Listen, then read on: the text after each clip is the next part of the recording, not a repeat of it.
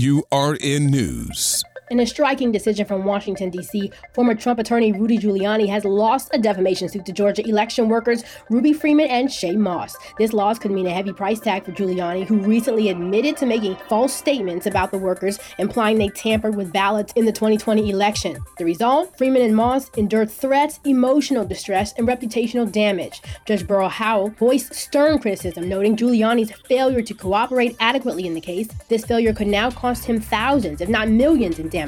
It's worth noting Giuliani has already been sanctioned nearly $90,000 in this case. While the damages' exact value remains undecided, one thing is clear: this isn't about just money. As Freeman and Moss stated, what we went through after the 2020 election was a living nightmare. As their journey for justice continues, a significant question arises. What's the real cost of spreading false information?